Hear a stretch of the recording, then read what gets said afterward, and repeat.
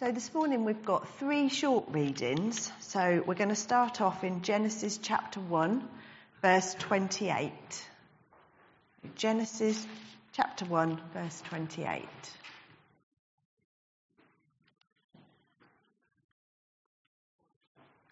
And God blessed them, and God said to them, "Be fruitful and multiply and fill the earth and subdue it and have dominion over the fish of the sea and over the birds of the heavens and over everything living that moves on the earth."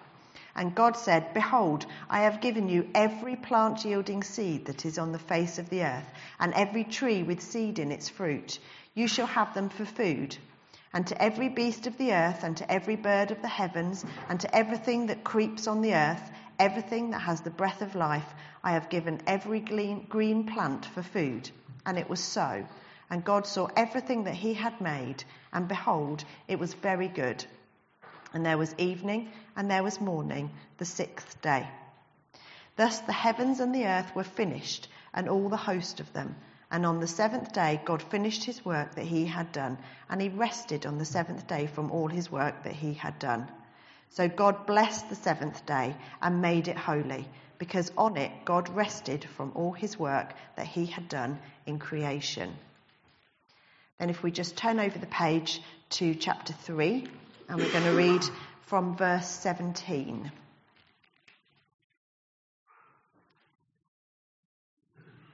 And to Adam he said, "Because you have listened to the voice of your wife and have eaten of the tree of which I commanded you, you shall not eat of it. Cursed is the ground because of you. In pain you shall eat of it all the days of your life. Thorns and thistles it shall bring forth for you, and you shall eat the plants of the field.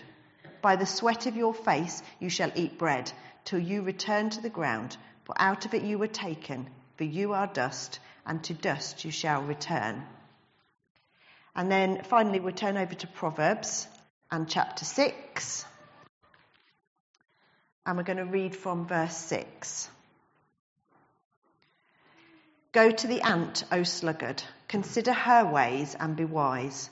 Without having any chief, officer or ruler, she prepares her bread in summer and gathers her food in harvest. How long will you lie there, O sluggard? When will you arise from your sleep? A little sleep, a little slumber, a little folding of the hands to rest, and poverty will come upon you like a robber, and want like an armed man." Let's pray before I preach. Let's all pray together.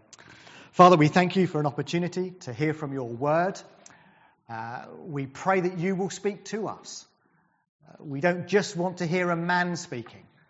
We want to hear you speak through him by your Spirit. And we pray that it will do us good and bring you glory. We ask it in Jesus' name. Amen.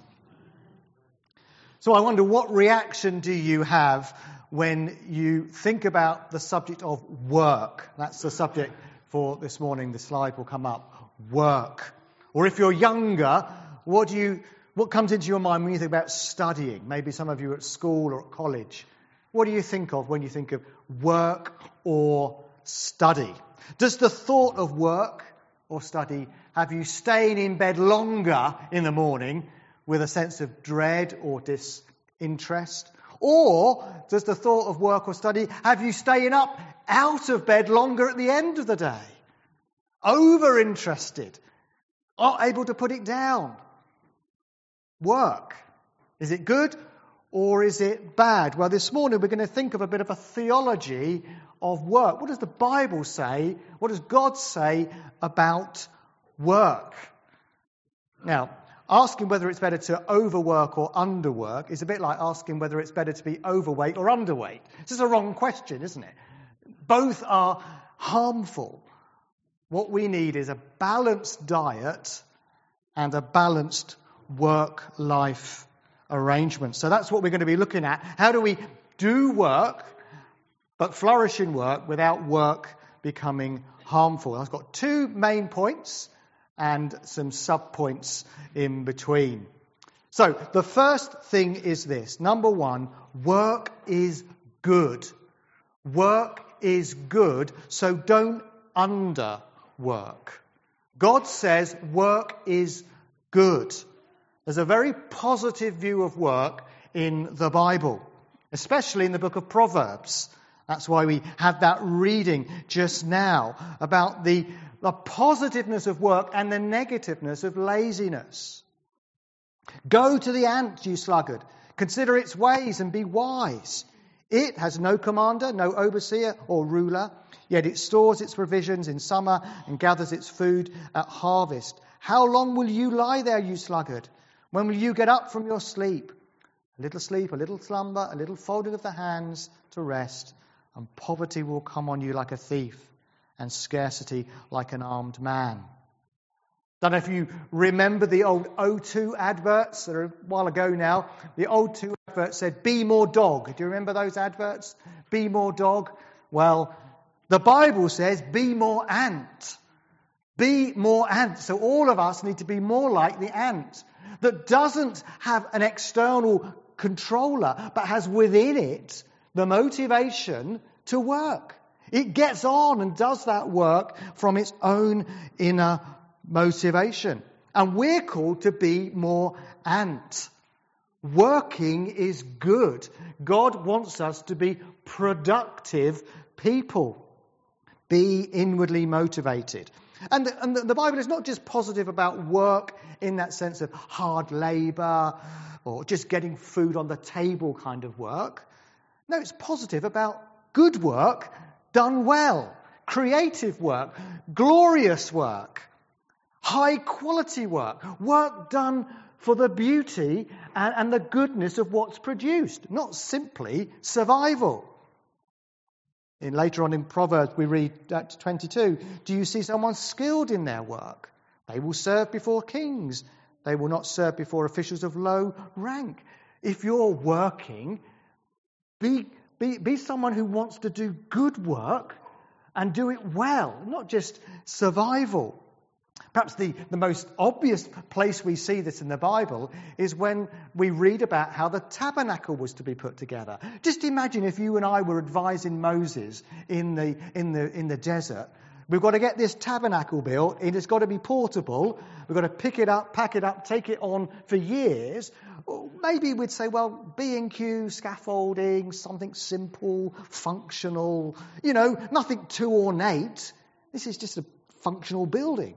But what do we read? We read that Moses said to the people of Israel, see, the Lord has called by name Bezalel, the son of Uri, son of Hur, of the tribe of Judah, and has filled him with the Spirit of God, with skill, with intelligence, with knowledge, and with all craftsmanship, to devise artistic designs, to work in gold and silver and bronze, in cutting stones for setting and in carving wood, for work in every skilled craft.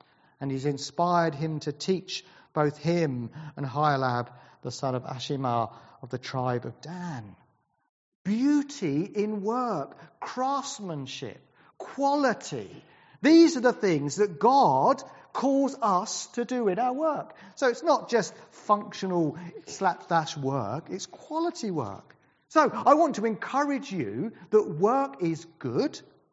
So do good work and be a master at what you do. Don't cut corners. Make something beautiful. Make something that is well crafted. And that's what we should expect, isn't it? If we have been made in the image of a God who is the master craftsman. Just think about the world in which we live. How amazing it is in its design and its beauty and its variety. The world is amazing, isn't it? There's a new Planet Earth coming out, I believe. We watch them and we're amazed at just the design and the skill. And we are made in his image. We are to be workers like him. God blessed them and said to them, be fruitful and multiply and fill the earth and subdue it, and have dominion over the fish of the sea, over the birds of the heavens, and over every living thing that moves on the earth. Verse 15 of chapter 2, the Lord God took the man and put him in the Garden of Eden to work it and to keep it. That's sometimes called the creation mandate. All of us here are made in the image of God to work like he does, creatively, with great variety and beauty. We are co-workers with God. That's an amazingly honoured thing to do, isn't it? All of us are called to share and to study to enable ourselves to work like God. And so that means we need to be very careful not to have this sacred secular divide in our minds. Sometimes preachers can be very guilty of this, that gospel work is what matters, and you lot, you just pay for me. Well, no, that's not biblical at all. That's just not true. Every good endeavour, everything you do matters to God, wherever you're working. The sacred secular divide is false, and we need to throw it away. So, whether you're paid directly for your work or not doesn't matter to God. Some of you work in the home. Well, let's just think, does that matter? Well, you can get paid in a hotel for cleaning. You can get paid in a restaurant for giving food. What you're doing is valuable, even if you're not paid directly. So we need to get rid of this paid-unpaid divide, secular-sacred divide. All work, if I can appropriate that term, all work matters. Your work matters. I guess none of you work for a Class A drugs cartel. I can be confident that what you do is good. I want you to have a positive view in your mind about work, paid, unpaid, homework, voluntary, whatever it is. You are a worker, a productive person playing your part in God's grand cultural mandate. It wasn't just gardening. It was about developing. It was about creating, about imagining, about building. And I want you to have that positive view that work is good. This is what Martin Luther wrote during the Protestant Reformation.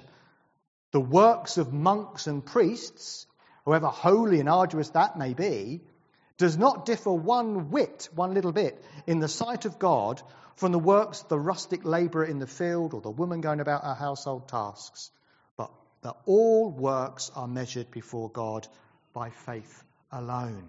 So when you're studying at home, whether you're studying in college or whether you're working, wherever you are, that matters to God, and you can do something positive in your work. Manual work, mind work, art and music work, science and engineering work, care work, people work, systems work, admin work, even church work.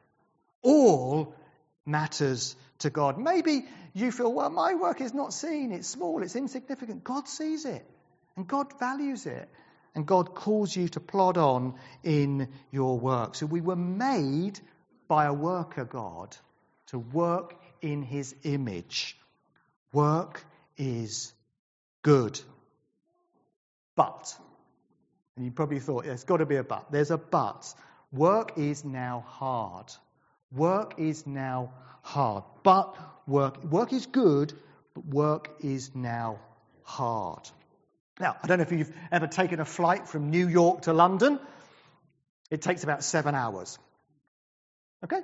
Flight from New York to London takes 7 hours. But if you fly back, how long does it take? 8 hours and 15 minutes. Which is a bit odd, isn't it? Because exactly the same route to fly from New York to London and to fly back exactly the same way takes an extra hour and a quarter. Why is that? Do you know why? It's called the Atlantic jet stream. There's this strong wind that blows eastward all the time, way up high, and flying into it is much harder. And so it takes an hour and a quarter longer. Most of you know that if you've gone over that side of the pond. So it's harder. Well, when you think of work now, we are flying into the jet stream. We are working in the context of a fallen world. That's why we read about the fall of man and the consequences of that rebellion. So your work is into the wind. It's hard. Yeah, it's good, but it's hard because of the fall. Adam said, because you have listened to the voice of your wife and eaten of the tree of which I commanded you shall not eat of it, because of that, cursed is the ground because of you. In pain you shall eat of it all the days of your life. Thorns and thistles it shall bring forth for you, and you shall eat the plants of the field. By the sweat of your face you shall eat bread. Do you see? That's the headwind. That's the opposition that you face when you do your work. The sweat of your face. The thorns and the thistles. The curse that God has put because of our sin. So when you're thinking, hey, he's really positive about work, but you don't know what it's like. I do. And I'm telling you, it's because of the fall. Work is not bad. The fall has made work hard. And I want to think about three things, three areas because of the fall. So firstly then, work is good, but creation itself has been cursed. We saw that, didn't we, a moment ago. Some of you may have lived in parts of the world where you see it very clearly how the climate is so hard to grow things in. Food production is difficult. Soil quality is low. Basic survival is hard. Yeah, that's an effect of the curse on God's good creation. Maybe you look in the hospitals and you see the effects on people's health, sickness, old age. Some of you battling that weakness, the curse effect in our bodies. Makes work hard, doesn't it? We're limited. That's because of the curse, remember. Some years ago, I remember being involved in an engineering project, and we were to design a nuclear waste building in Scotland. Well, that was a big challenge.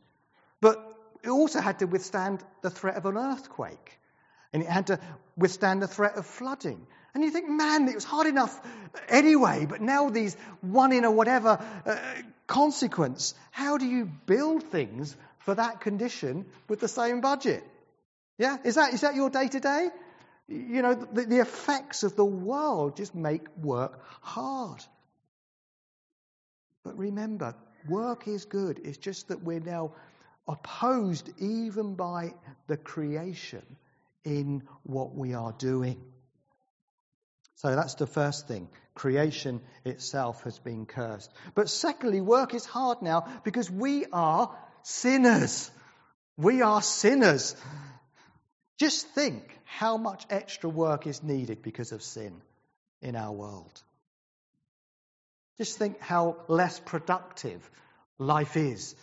All the office politics that we have to navigate through to get a decision made. All the poor performance in workers that aren't working. How much more could we do if we were all working? It's hard, isn't it? All the rivalry, the conflict. That's the effect of sin on the world of work. Just think if you're that decorator and you go the extra mile to do that quality job and you paint the school hall and it looks great. And then you come back a few weeks later and there's graffiti all over it. Is that your experience? Or maybe you're the accountant and you work hard to get the books balanced. And you get it all looking right. And then you find out that the boss has been embezzling the money. Or you're the teacher, you stay up late. You're going to do a good job marking every paper, making a comment on each page. And you just see the children just toss the book to the side, disinterested.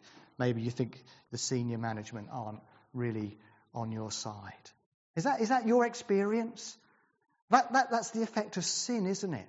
Working against your good endeavour and opposing your good work. Just think how many jobs in the world only exist because of sin. I used to be a prison chaplain.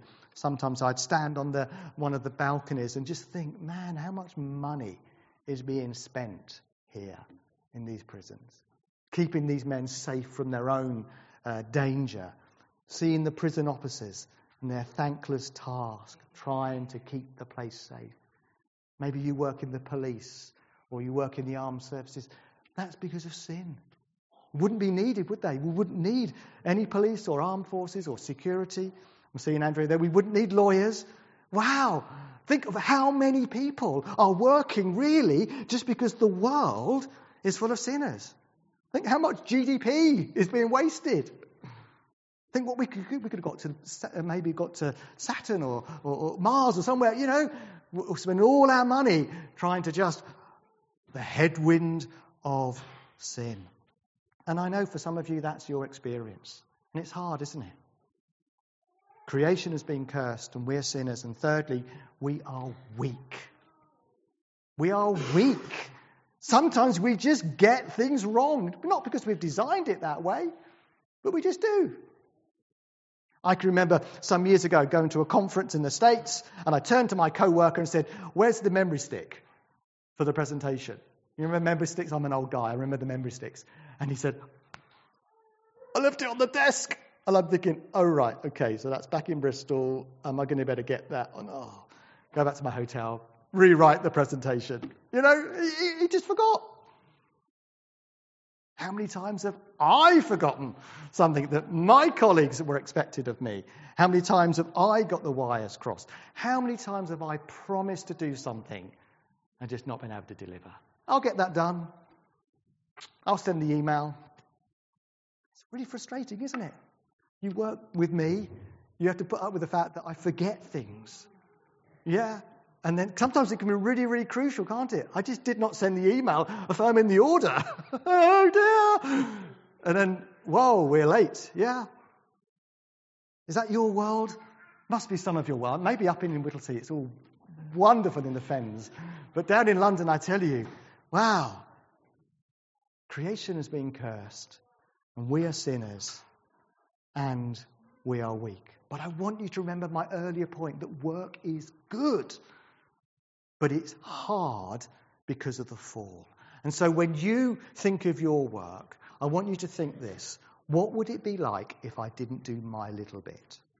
How much worse would it be for those people that I serve? How much less organised would the office be if I didn't go and do the filing? How much further behind would these kids be with their development and understanding of the world? Yeah? Think of that. Think of what if I just gave up and said, I'm going to be no ant at all. I'm just going to be the laziest. No. Your little bit makes a difference in a little way.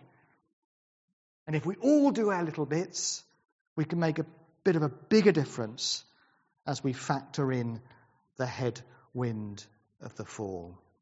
So, number one, big point. Work is good, paid, unpaid, voluntary, whatever. Whatever you do, it's good, but it's hard because of the fall. Number two, work is not God. So don't overwork. Work is good, so don't underwork, but work is not God. So don't overwork. Maybe you know of Descartes' dictum, I think, therefore I am. Well, a spin-off to that today is, I work, therefore I am. But Proverbs and the rest of the Scripture teach us to be very, very, very nervous of that dangerous sin of finding our identity, making God of work.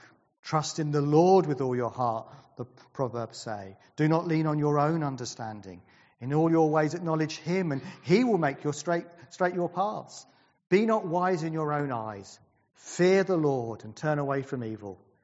It will be healing to your flesh and refreshment to your bones. Honour the Lord with your wealth and with the first fruits of all your produce.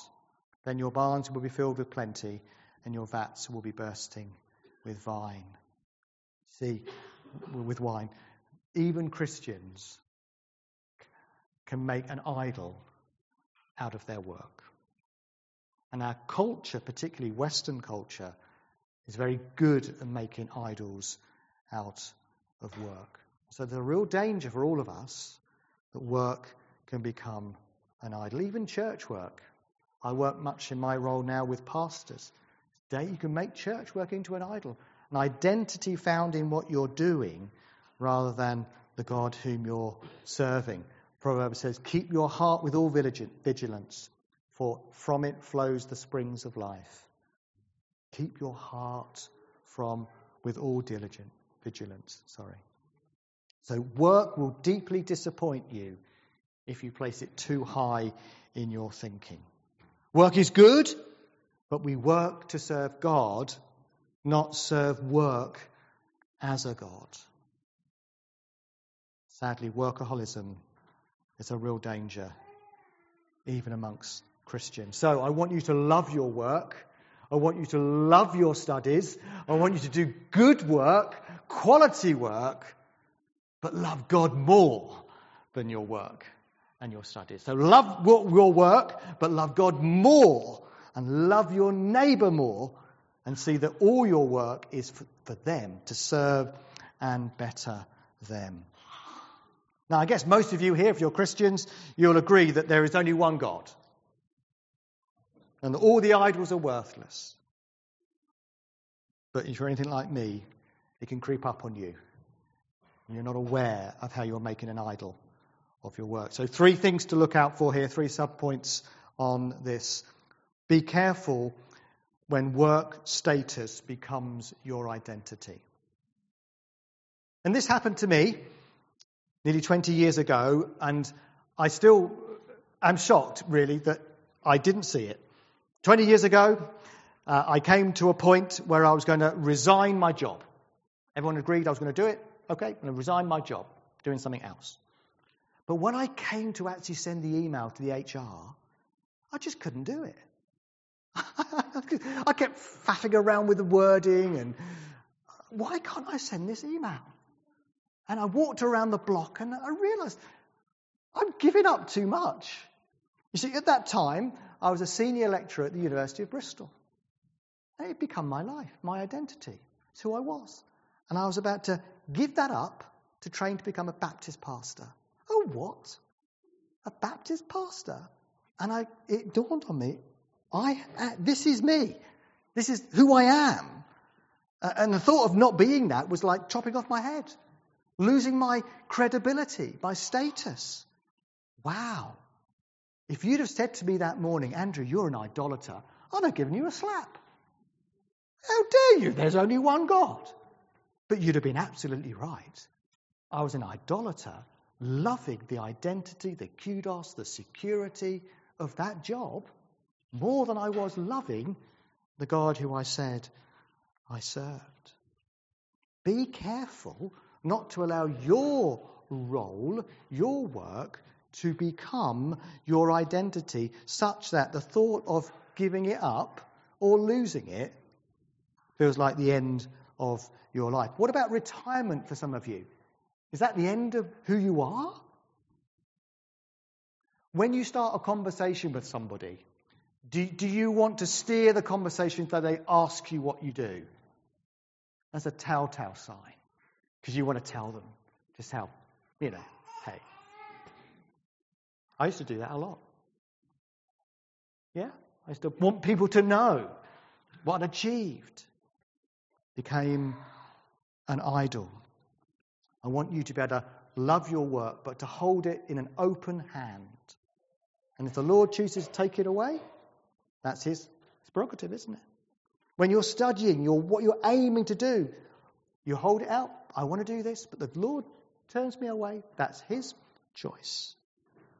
Don't grip it so hard that it becomes an idol, that it becomes your identity. So firstly, be careful that your work status doesn't become your identity. Secondly, be careful if you fail to rest.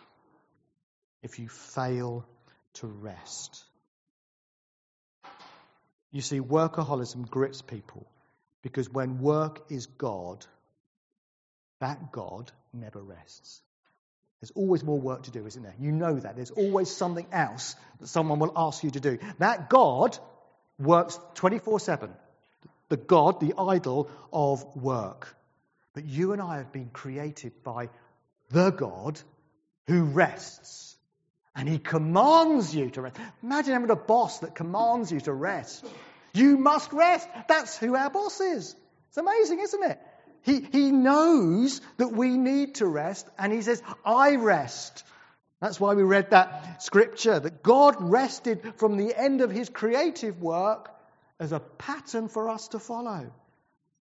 Of course, he doesn't get exhausted like we do, but he wants us to learn that rest is good and rest is needed. And rest teaches you something very profound, that you're not omnipotent and omniscient, and that somebody else can get on with that work when you're not there. That's a really humbling but important thing. You know, I used to think, if I rest, man, the whole thing stops. I'm running the show. No, you're not. No, you're not. Or if you are, something's very, very wrong, toxic in your work environment. Can you rest? Do you rest regularly?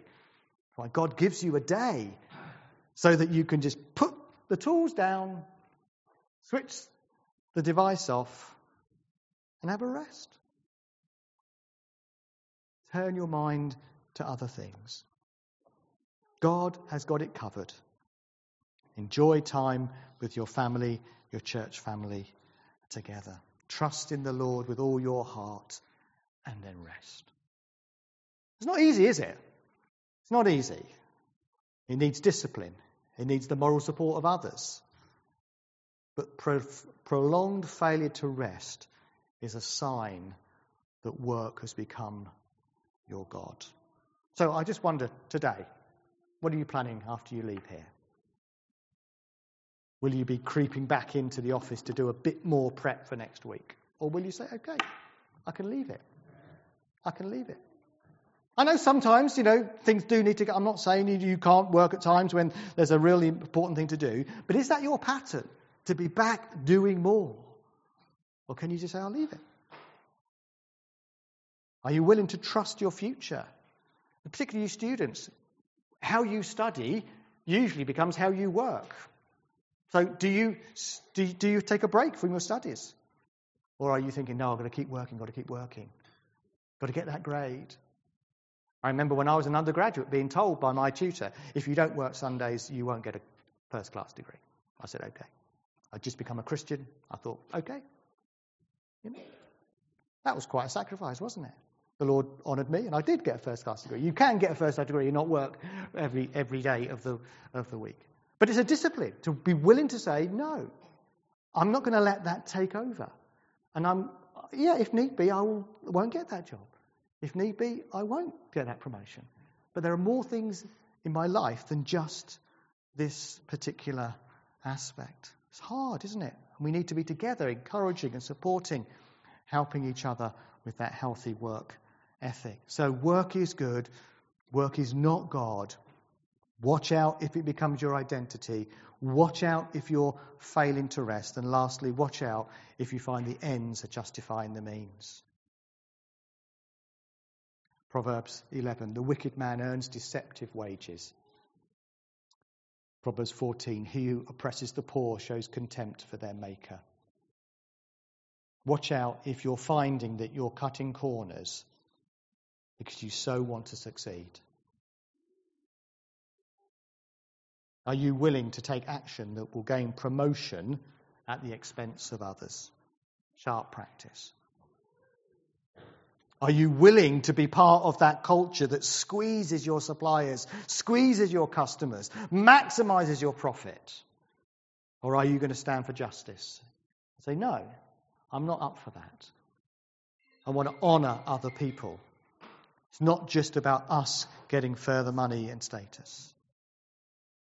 Do you turn a blind eye because you know, well, actually, I might get a pay rise because of the profitability? Be careful when the ends justify the means and you're willing to go along with the culture that says it's all about profit, it's all about status. And that's hard, isn't it? When you're a small fish in a big pond, you work for a big multinational. But are you willing to stand up for justice in your workplace?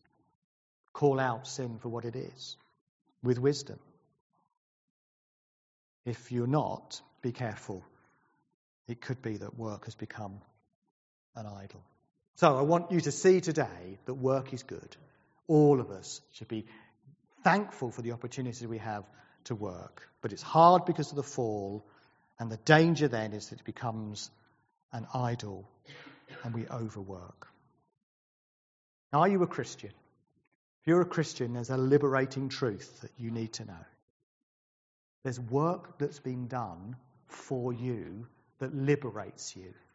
The work of your Saviour on the cross. That work enables you to have a healthy view of your work.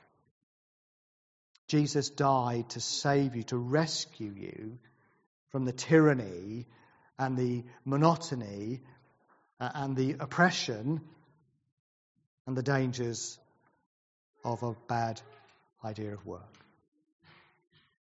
You can rest in Jesus.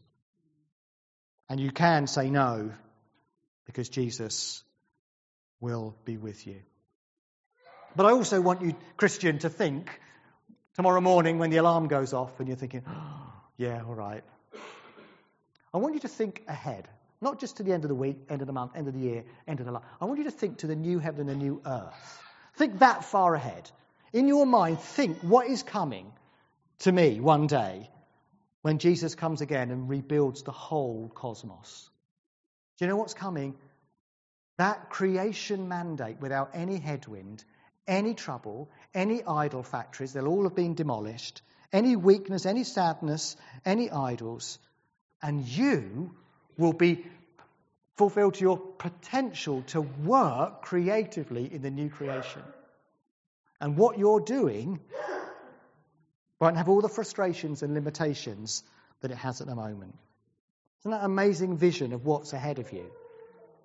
You, Christian brother or sister, will work one day without any frustration, with all creativity and skill and beauty. And you'll do that, and your Father will say, well done.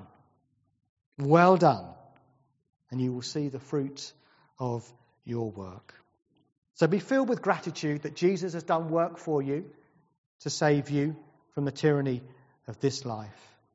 But also look ahead and remember what he is promising to fulfill. And then get up, have a shower, and do your day's work for the glory of God. Let's pray. Father, we thank you that you are a God who creates and works, and you've made us in your image to be like you in this great cultural mandate. Help us to see the goodness of work, acknowledge the hardness of work, and avoid the dangers that are all around. Thank you, that, Lord Jesus Christ, that you've done the work, the supreme work, in rescuing us, in dying for our sins, liberating us from the slavery that is all around us. Oh, Father, please help us to do our work well. And we pray particularly for those of us in hard work situations, those of us without work, those of us in work that is hard because of the oppression, the injustice, maybe of our employers. Oh, Lord, help us to do that still with joy, looking to you and receiving strength from you day by day. We ask it all then in Jesus' name.